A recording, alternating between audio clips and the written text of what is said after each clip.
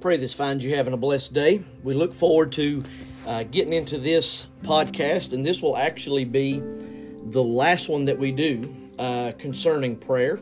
I think this is a good way to kind of wind this down, and we're going to be looking at this specific passage that is one of my favorite in all of Scripture, but I think is one that really ties together everything that we've been talking about up to this point when it comes to our prayer lives, how we should be living, how that prayer affects us, and how that prayer is such an intimate communication with the Father rather than just asking for things.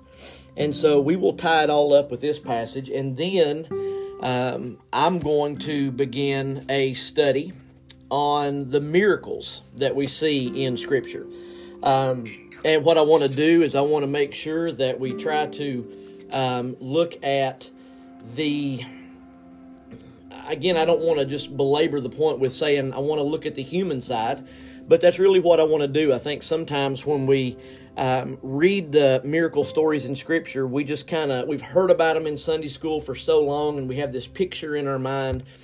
And I think we walk through the stories so quickly based on the picture in our mind or what we heard growing up in Sunday school. And I want us to really investigate each one of the miracles. I want to see the people. I want to help us to feel kind of what's going on in those settings, to help us to understand how significant and important these miracles were. Because what they were is Jesus showing us a picture of God's heart. And so that's what I want to do with that. But that'll be next week as we start that. But if you have your Bibles and you want to turn to the book of John chapter 15, this is a familiar passage of Scripture. It is the passage where Jesus refers to himself as the true vine. And I think that this passage is absolutely beautiful at helping us to understand the Christian walk, but also to understand our prayer life. And I think that at the end of this passage, Jesus really clarifies and does a way better job than what I've done at tying all of the things that we've been talking about together. So, starting in verse 1, it says, Jesus says, "I am the true vine, and my Father is the gardener. Every branch in me that does not produce fruit, he removes. And he prunes every branch that produces fruit, so that it will produce more fruit." Now, I know we talked about it at one point, the idea of being pruned. And that's tough. That is very tough. That's the idea that James said in chapter 1, that, count it all joy when we have various trials and temptations. And, a lot of that stuff seems like an oxymoron. How can we have joy in trials?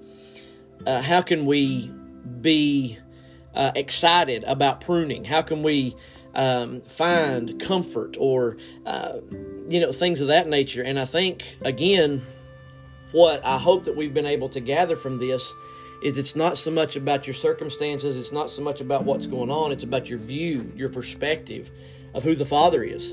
And when the Father is doing something in our lives, we should be able to find joy in that, because we realize the only reason he's doing it is because it's going to better us and because he loves us.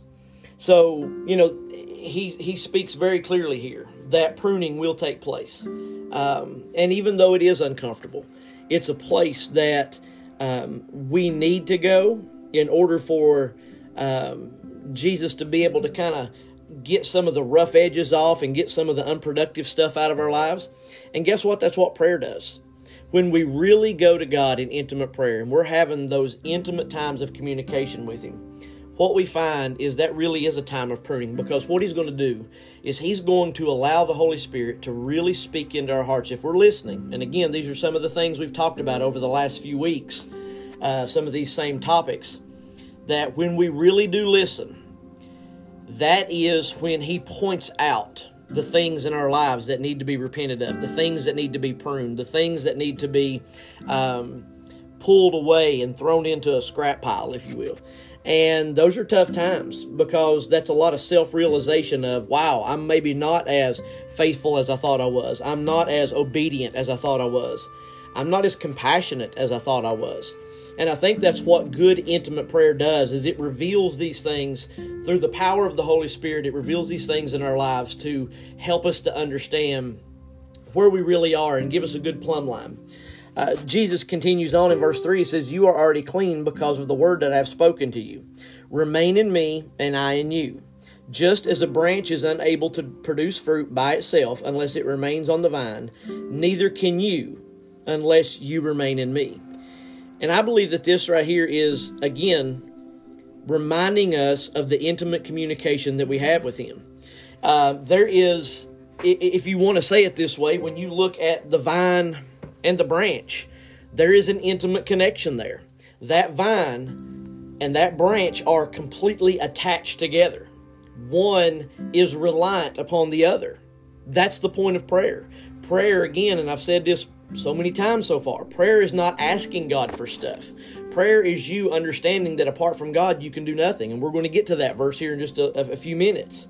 But that's the idea. The branch is completely reliant upon the vine.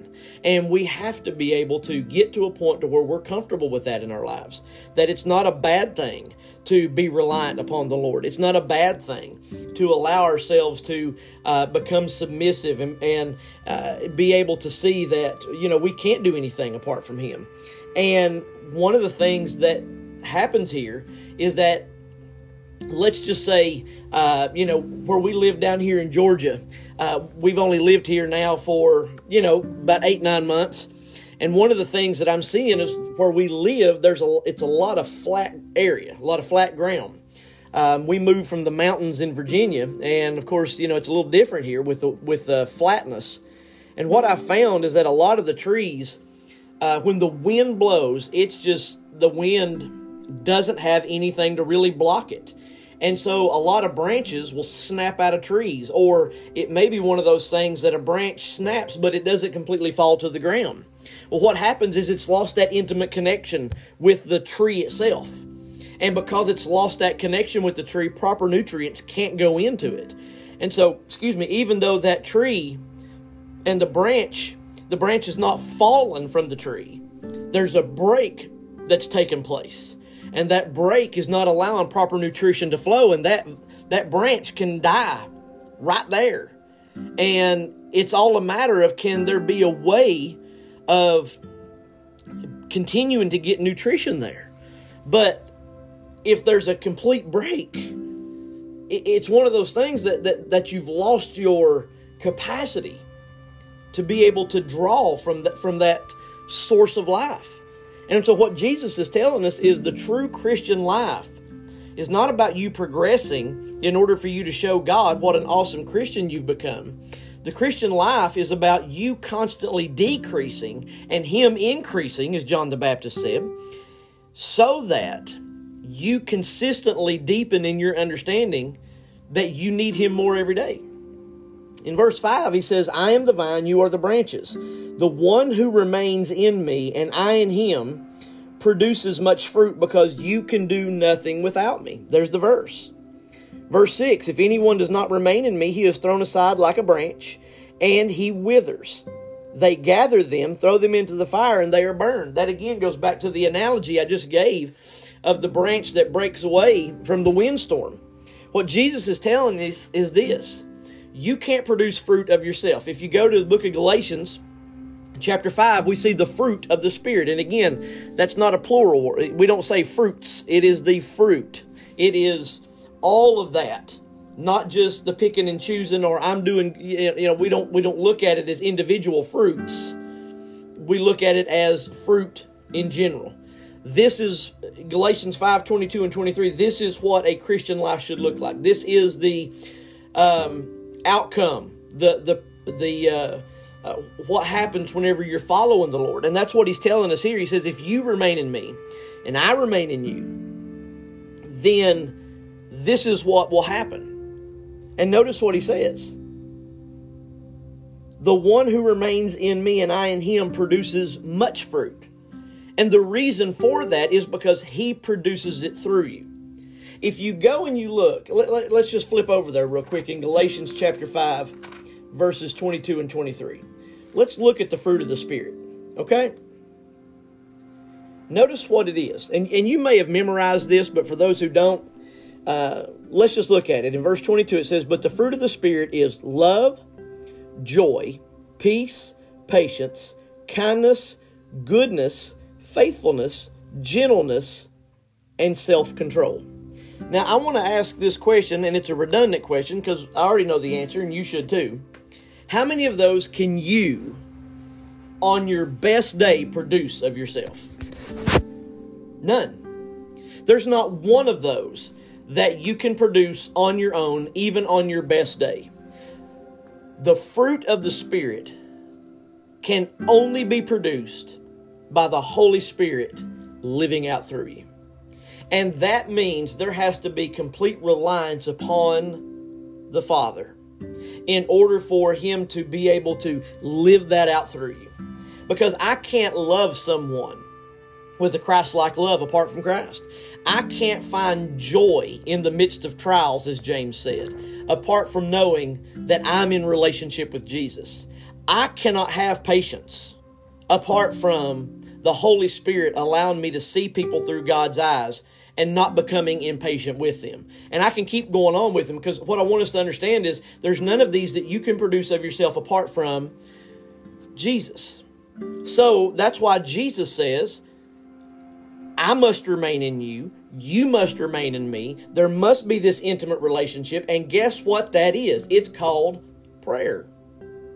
It is us in deep, intimate communication with the Father.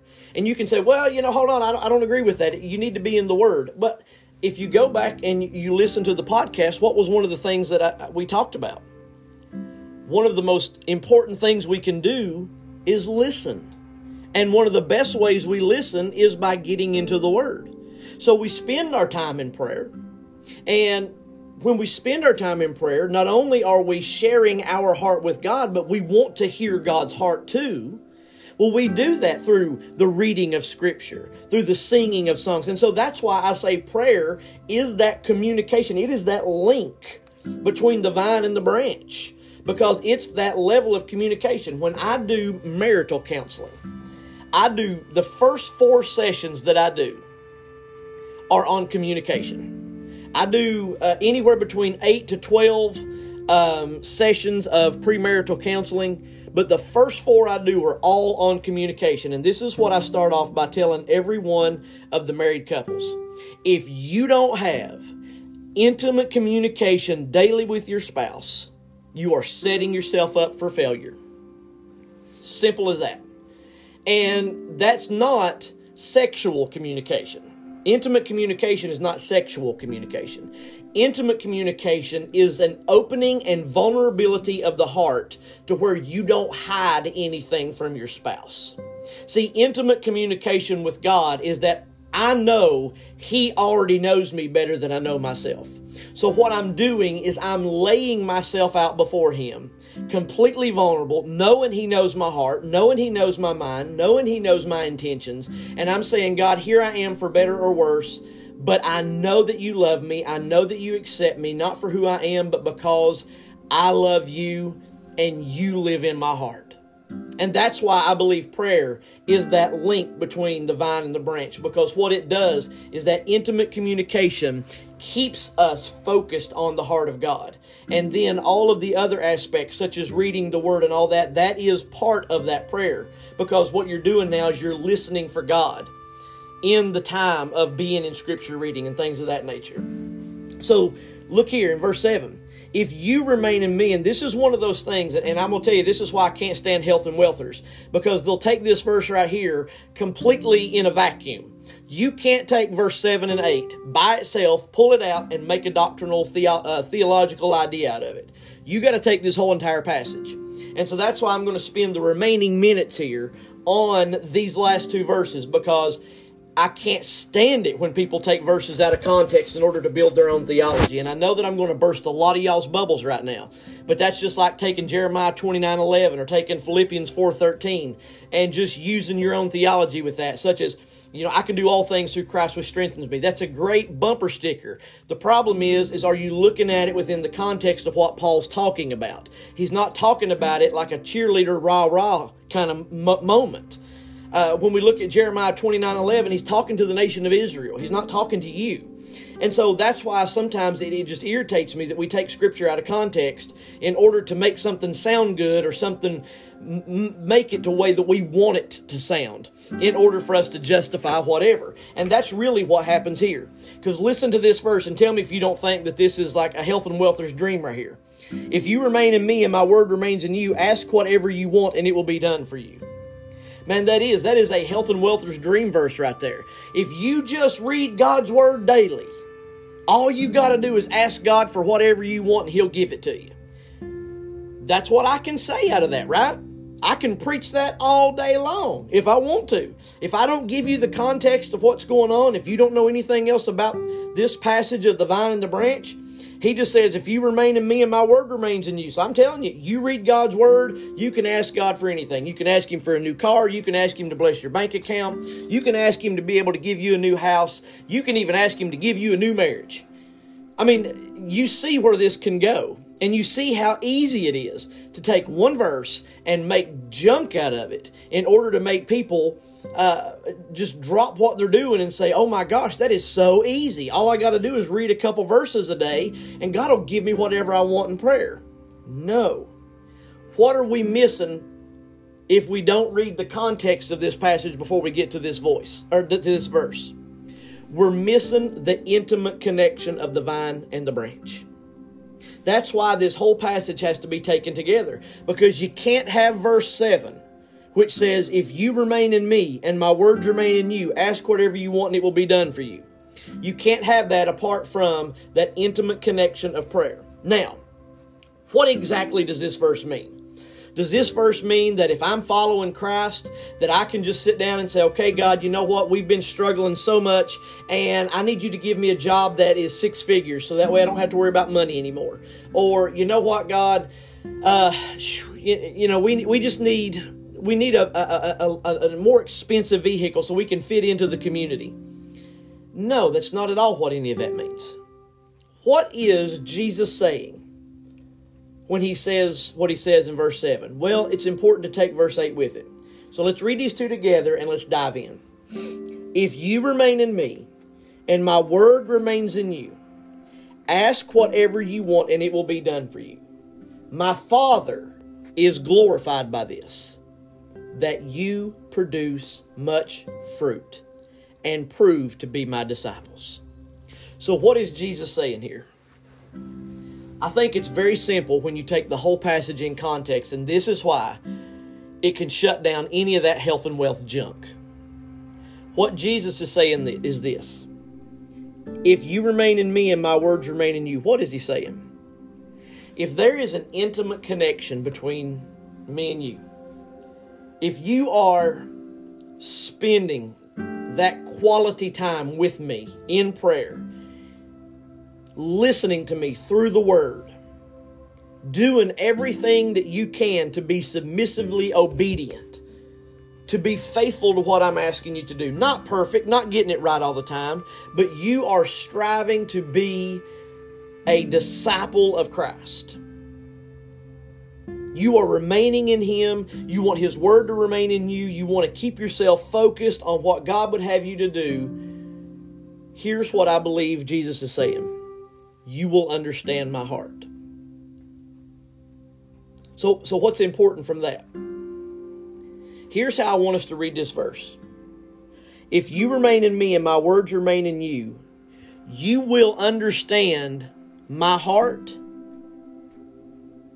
and you will ask what aligns with my heart. See, here's the thing. When we begin to pray in a way to where we have been in intimate communication with God, we're not going to be asking God for our wants. we're going to be seeking out the heart of God and wanting our prayers to align with Him. And what I mean by that is this. When we come to God in prayer, and please hear what I'm saying. I'm not saying that we are Jesus in the Garden of Gethsemane at all. I'm just using this as an example. When our heart is aligning with God's heart in our prayer life, we are more apt to say, God, this is what I want, but I would rather your will be done. Kind of what Jesus did in the Garden of Gethsemane. He said, God, I want this cup to pass from me, but not my will, but your will be done. What happens when we begin to be in deep, intimate relationship with God, and we begin to pray, and we begin to listen, and we begin to hear from Him in His Word, we begin to start understanding the heart of God as He allows us to. He takes us into deep relationship with Him, and He reveals to us what we can understand and what we can handle. And I believe what happens is the more that we begin to understand God's heart, the more that we're able to really shape our prayer life to a more Lord's Prayer type mentality. Thy kingdom come, thy will be done. Not, Lord, help me to build my kingdom, and Lord, let my will be done. But it's all about you. And I think that's what happens here. I believe that we're able to begin to see the heart of God, because what is the heart of God for me in my prayer life? Look in verse 8. The Father is glorified by this. What? That you produce much fruit and you prove to be my disciples. God is glorified when people see fruit in your life. Now, again, if I'm a health and wealther, I can flip that. And I can say, you know what he's talking about here with fruit? He's talking about blessings. So if God is blessing you, and you have new cars, and you have a big house, and you have fine suits, and you have all of these toys that you can play with, you know what? People will see that God is blessing you. No. It doesn't say in Galatians 5 that the fruit of the Spirit is house, boat, ATV, new car, fine suits. It doesn't say anything like that. It says what? That they're all submissive things. It's love, joy, peace, patience, kindness, goodness, gentleness. See, notice the things. It's all submissive things. Because here's what's happening. Again, let's go back to the trials. Let's go back to the difficult times. When people can see joy in your life, when everything else around you is chaos, that's how they see Jesus in you.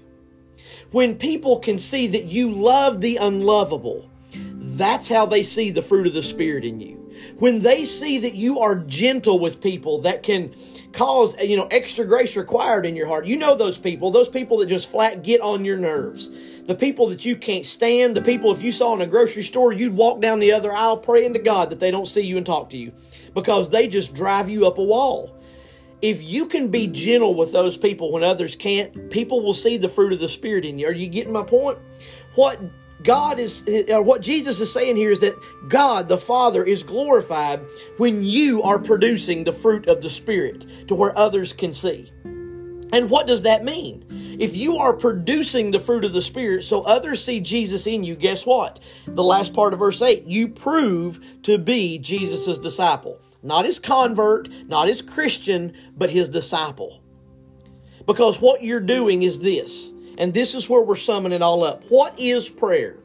Prayer is me wanting my heart to align with Christ so I can become more Christ-like. That's prayer. All of the stuff we've studied up to this point on prayer and faithfulness and all of those things, this is where it all comes together in essence, this simple statement. Prayer is me submissively saying, God, I want to know your heart. I want to be more like you, and I want to be more Christ-like. And that's what glorifies the Father, is when my heart aligns with His. When my heart wants what His heart does. Because here's the thing. My blessings, it doesn't matter what God blesses me with here, my blessings here will never be able to touch the moment I get to see Jesus. And that's what it's all about. I want to know Him before I see Him. I don't want to go to heaven and I got to look around to figure out who Jesus is. I want to be in such intimate relationship with Him through my life here on this pilgrim, earth that we're on, so that when I see Him, I know exactly who He is, and He knows exactly who I am. So that's the idea of what prayer is. That's why I love John 15. It's such a wonderful passage of Scripture. So I encourage you I hope this has been an encouragement to you, this prayer and faith study. I hope it's challenged you a little bit, and I hope it's give you a little bit more of a perspective on prayer. And I hope that it's helped you to understand that prayer is not as intimidating as you think it is, and that it'll cause you to want to deepen in your walk with Him.